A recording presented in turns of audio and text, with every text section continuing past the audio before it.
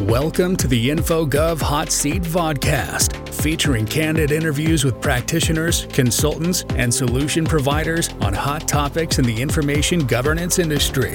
Here's your host, Jim Merrifield.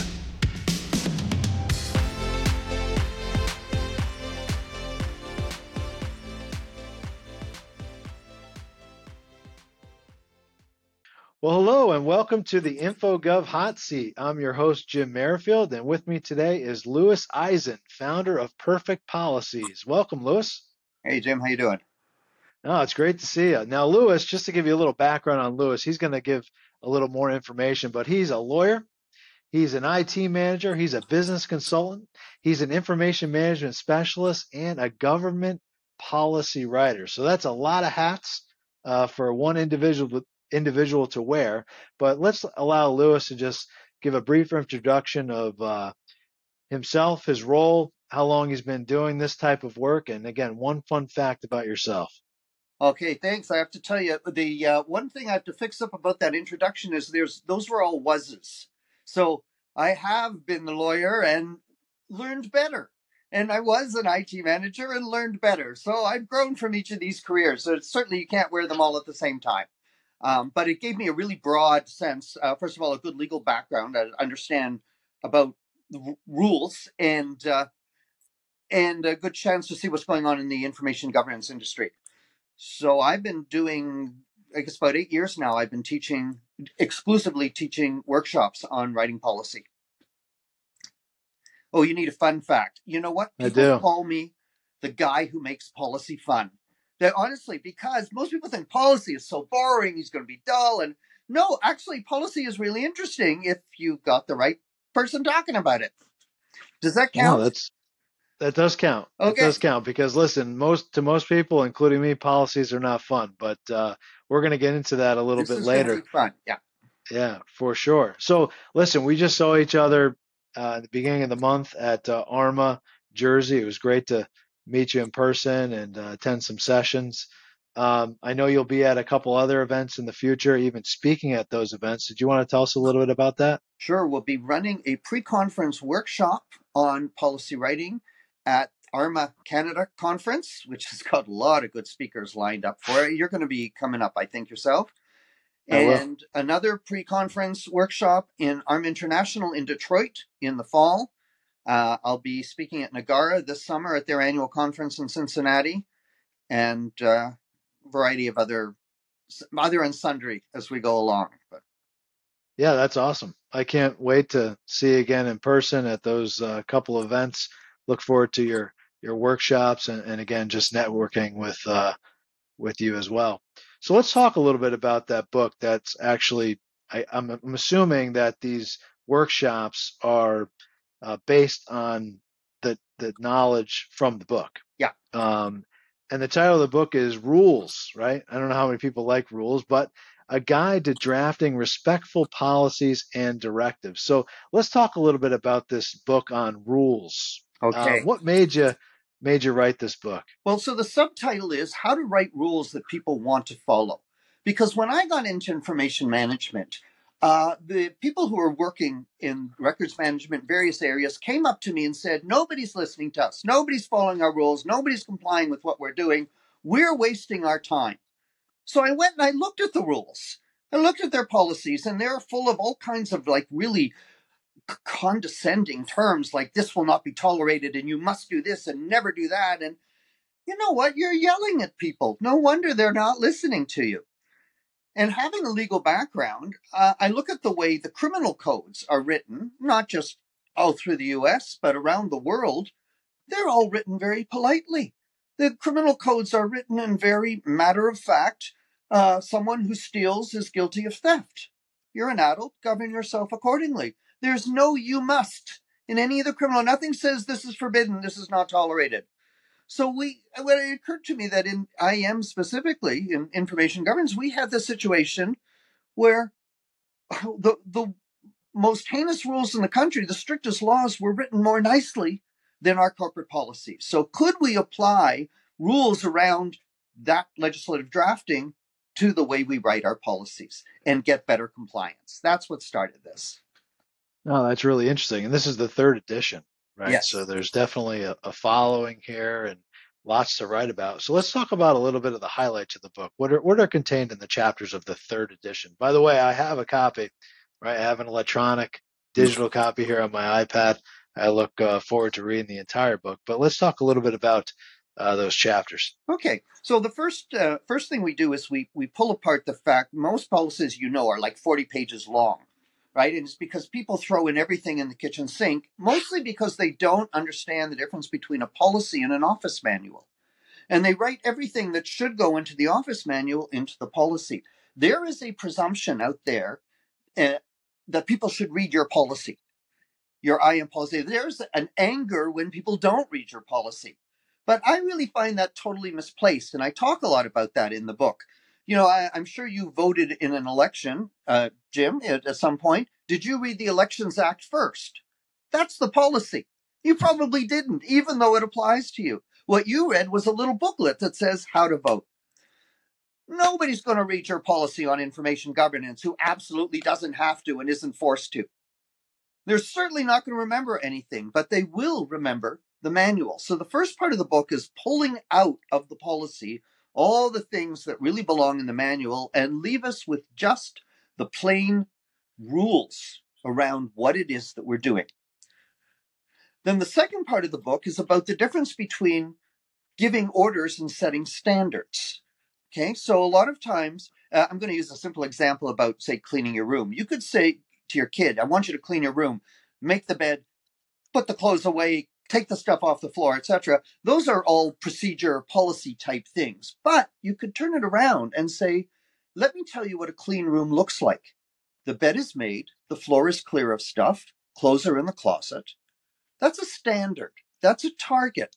And you can shop that standard around to all the different groups in your organization and say, can you meet this standard? What's it going to take?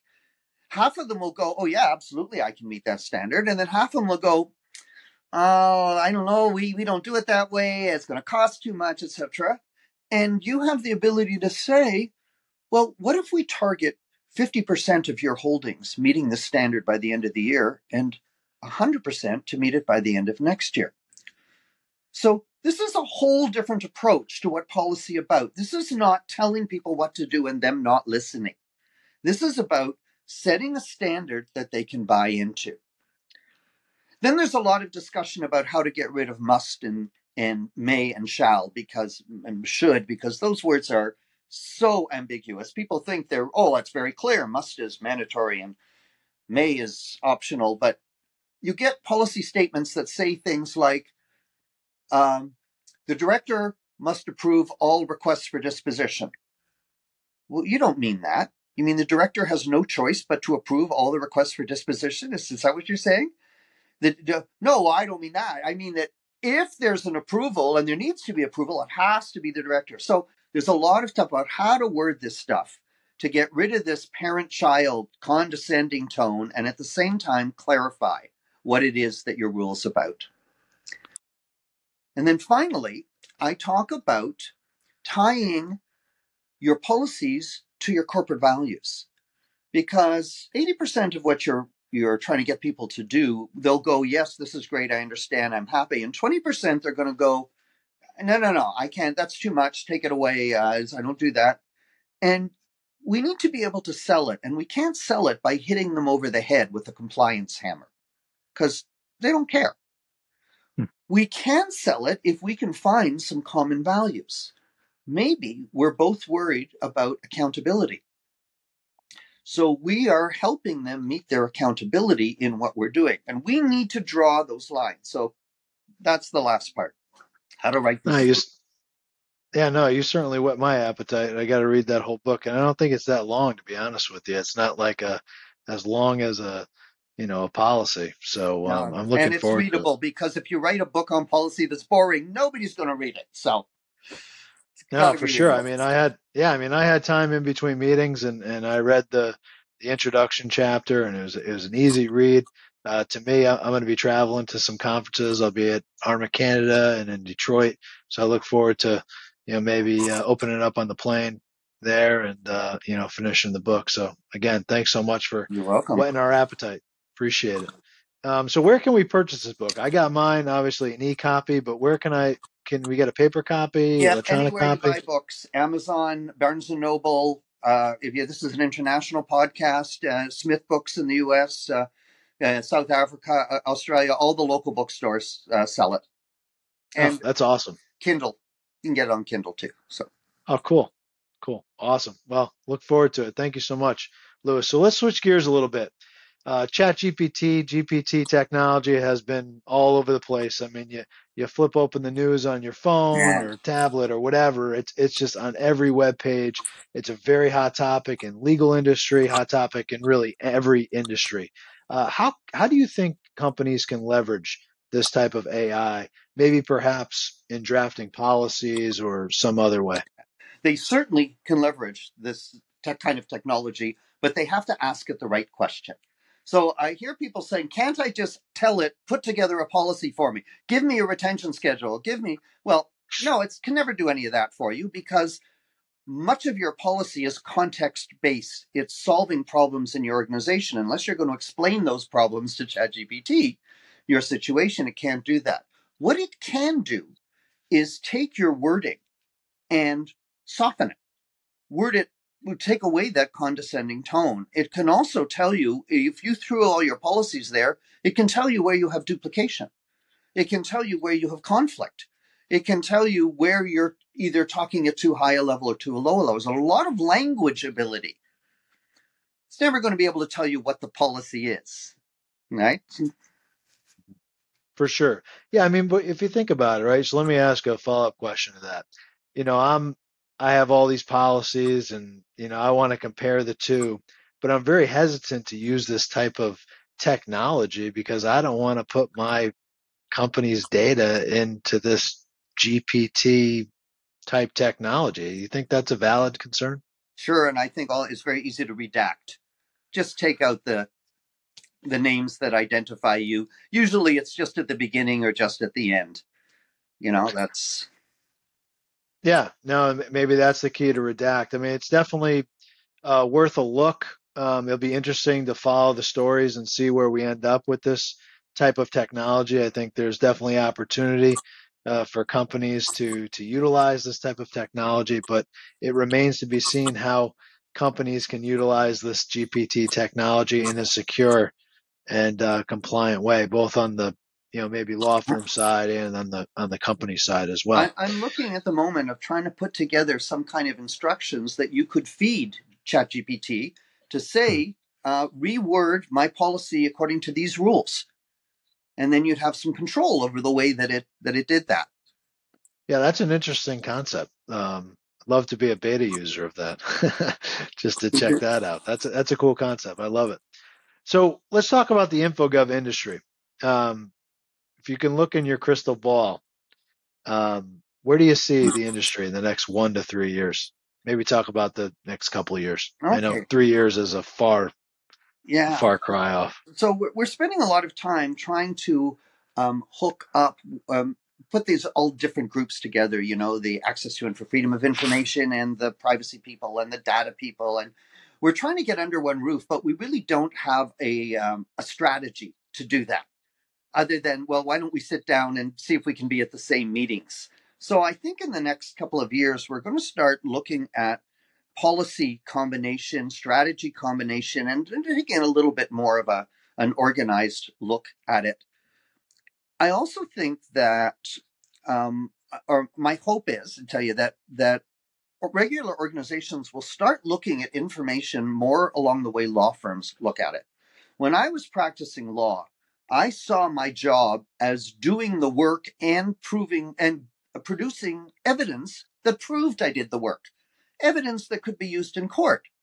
Documenting what I did was part of the work. And it wasn't until I started working in government and other organizations where they have workers over here and information governance over here that it even occurred to me that they were separate pieces.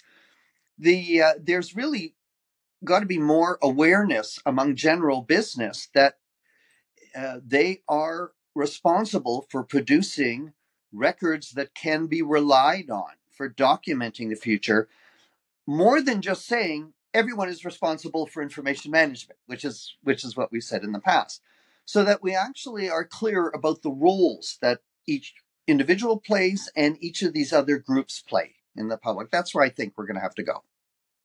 Well, I guess we'll have to wait and see, but I think those are definitely some great insights into where the profession's going, and it'll remain to be seen. I'm sure we'll learn.